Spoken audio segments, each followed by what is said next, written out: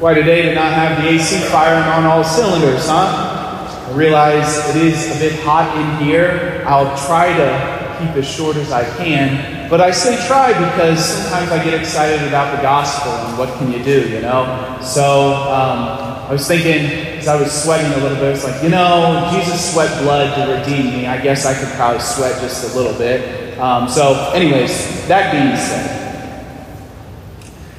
So when a couple is in a wedding mass, they're asked 3 questions before they exchange their vows. They're asked to state their intention.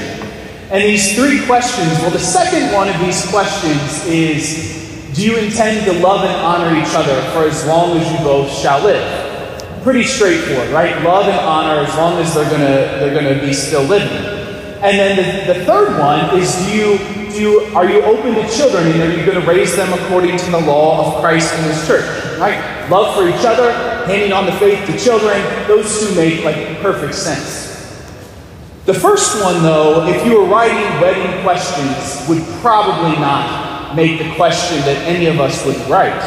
The first question is, have you come here to enter into marriage without coercion, freely and wholeheartedly?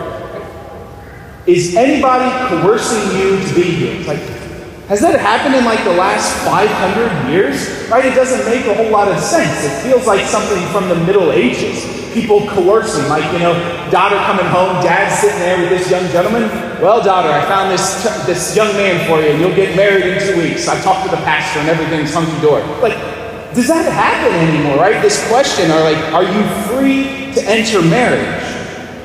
And so this whole question of freedom, we often think about an external coercion, external pressure. Is anybody pressuring you?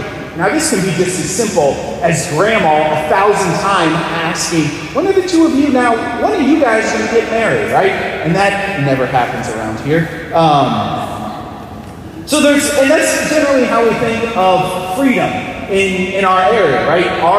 Is anybody coercing us from the outside to do something? And that could be just something like, we have a right, nobody can tell us that we're not going to be able to carry a gun. Or we have to live, nobody's going to tell us how we're going to vote or what we can say. It's basically this idea of freedom is, you can't tell me what to do, right? You can't be coerced. And of course there's extremes on either side of that. So this external pressure. The gospel, however, today presents a very different vision of freedom. It presents a very different way to understand what it means to be free. The gospel presents freedom today as, do you have the interior ability to make the right decision? Inside of us, is there anything that's attaching to us that we're not able to make the right choice? And Jesus lays out this choice for His apostles today. And remember, this gospel is coming right at the end of the bread of life discourse. Jesus has been saying, my flesh is true food, my blood is true drink. Unless you eat this, you don't have eternal life. And people begin to say, this is a hard saying. Who can accept it? Who could possibly believe this? And then they start to walk away. As a result of this, many of His disciples return to their former way of life, and no longer accompany Him. Look what Jesus doesn't do. Jesus doesn't chase them down. He doesn't go and say, hey guys, actually you're going to really want to stay here. And he doesn't threaten them. If you don't, eternal damnation could be in your future.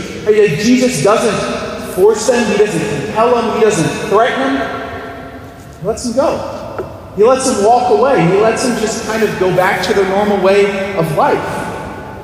And then He asks the 12, do you also want to leave? And they could have. Right? They really could have just walked away. Simon Peter, who's going to give the great answer, could have said, we had a really good fishing business. We made a pretty comfortable living. We actually were pretty respected in the community because we got enough fish for people to go to fill their bellies. I had a fairly important job and things were going pretty well. And this little Jesus guy, I don't exactly know where my next meal's coming from. We're sleeping outside. And maybe I'd go back there. But here's the thing. Peter is not so attached to his former way of life. He's not so attached to comforts, to money, to fame, to respect, to his family, that he's not able to say, Jesus, where else am I going to go? Whom else can I go to? Whom shall we go? You have the words of eternal life. We've come to believe and are convinced that you are the Holy One of God. He can only say that because he's a free man. He's able to choose God. There is nothing in Peter's heart. Well, okay, there might be a few things, and those will be taken care of later. But his heart is free enough to choose the Lord, to say, I'm hitching my wagon to this cart. And there's no distractions. There's nothing that's tempting him away. And there's a similar thing in the first reading. The first reading is Joshua's basically parting words. And Joshua was with Moses as they led the people away from slavery in Egypt. And as they're wandering, they realize, they still have some attachments. They still have some issues because they're like, Egypt was so great. We had food, we had a job, we had shelter, and out here things kind of stink. Like they're still attached to Egypt. And then Joshua lays this reading. He says, you have a choice. You can either serve the gods of the Amorites, you can go back to Egypt, but as for me and my family, we will serve the Lord. We are going to serve the Lord with all that we have. And so his whole family is going to. And then things get really practical in the second reading. In the second reading, we're given this idea of subordinating ourselves to somebody else or loving somebody to the point of death. And the only way a spouse can do that is if there's no attachments. The only way for spouses to really love each other is if there's nothing else that's taking precedence. Whether it's a job, whether it's being right in an argument, whether it's being selfish with time, the only way for spouses to really love each other, as St. Paul's talking about, is to not be attached, to really be free, to choose the Lord. And that's what these questions are getting at, right? That question about coercion and freely and wholeheartedly. Sure, there's external pressure, but the deeper question is, are the two of you interiorly free enough that you're able to give your life to somebody else? Is there something distracting you in your life where you're not actually able to make an entire yes to this person in marriage? And so it's about freedom. And the saints show us that the more we live our lives as radical paths of holiness, the freer we become. The more we are able to choose God. It's how in the early church, when they're in prison, they can say they're free. When they're in a prison cell, they're able to say, we've experienced the freedom of Jesus Christ because they're able to choose it. Even in the midst of that choice means they're in prison, they're still able to choose Him. And so the more we grow in holiness, the more we grow in freedom. And with this Mass, we're kind of kicking off our CCD year. And basically the goal of any formation in the church, in the ways of Jesus Christ, is to grow in freedom. Is to be able to choose Jesus Christ. All the catechesis, all that ever lays out is so that people are able to freely choose Christ, so that our young people are able to surrender their entire lives to Christ, and there's nothing holding them back. There's no attachments. There's no sins, and their friends are pushing them to do the same. But of course, each and every one of us don't live completely free. Each and every one of us have different attachments that have leached themselves onto our hearts, our sins. And the good news is Jesus comes to set us free. Jesus frees us from sin.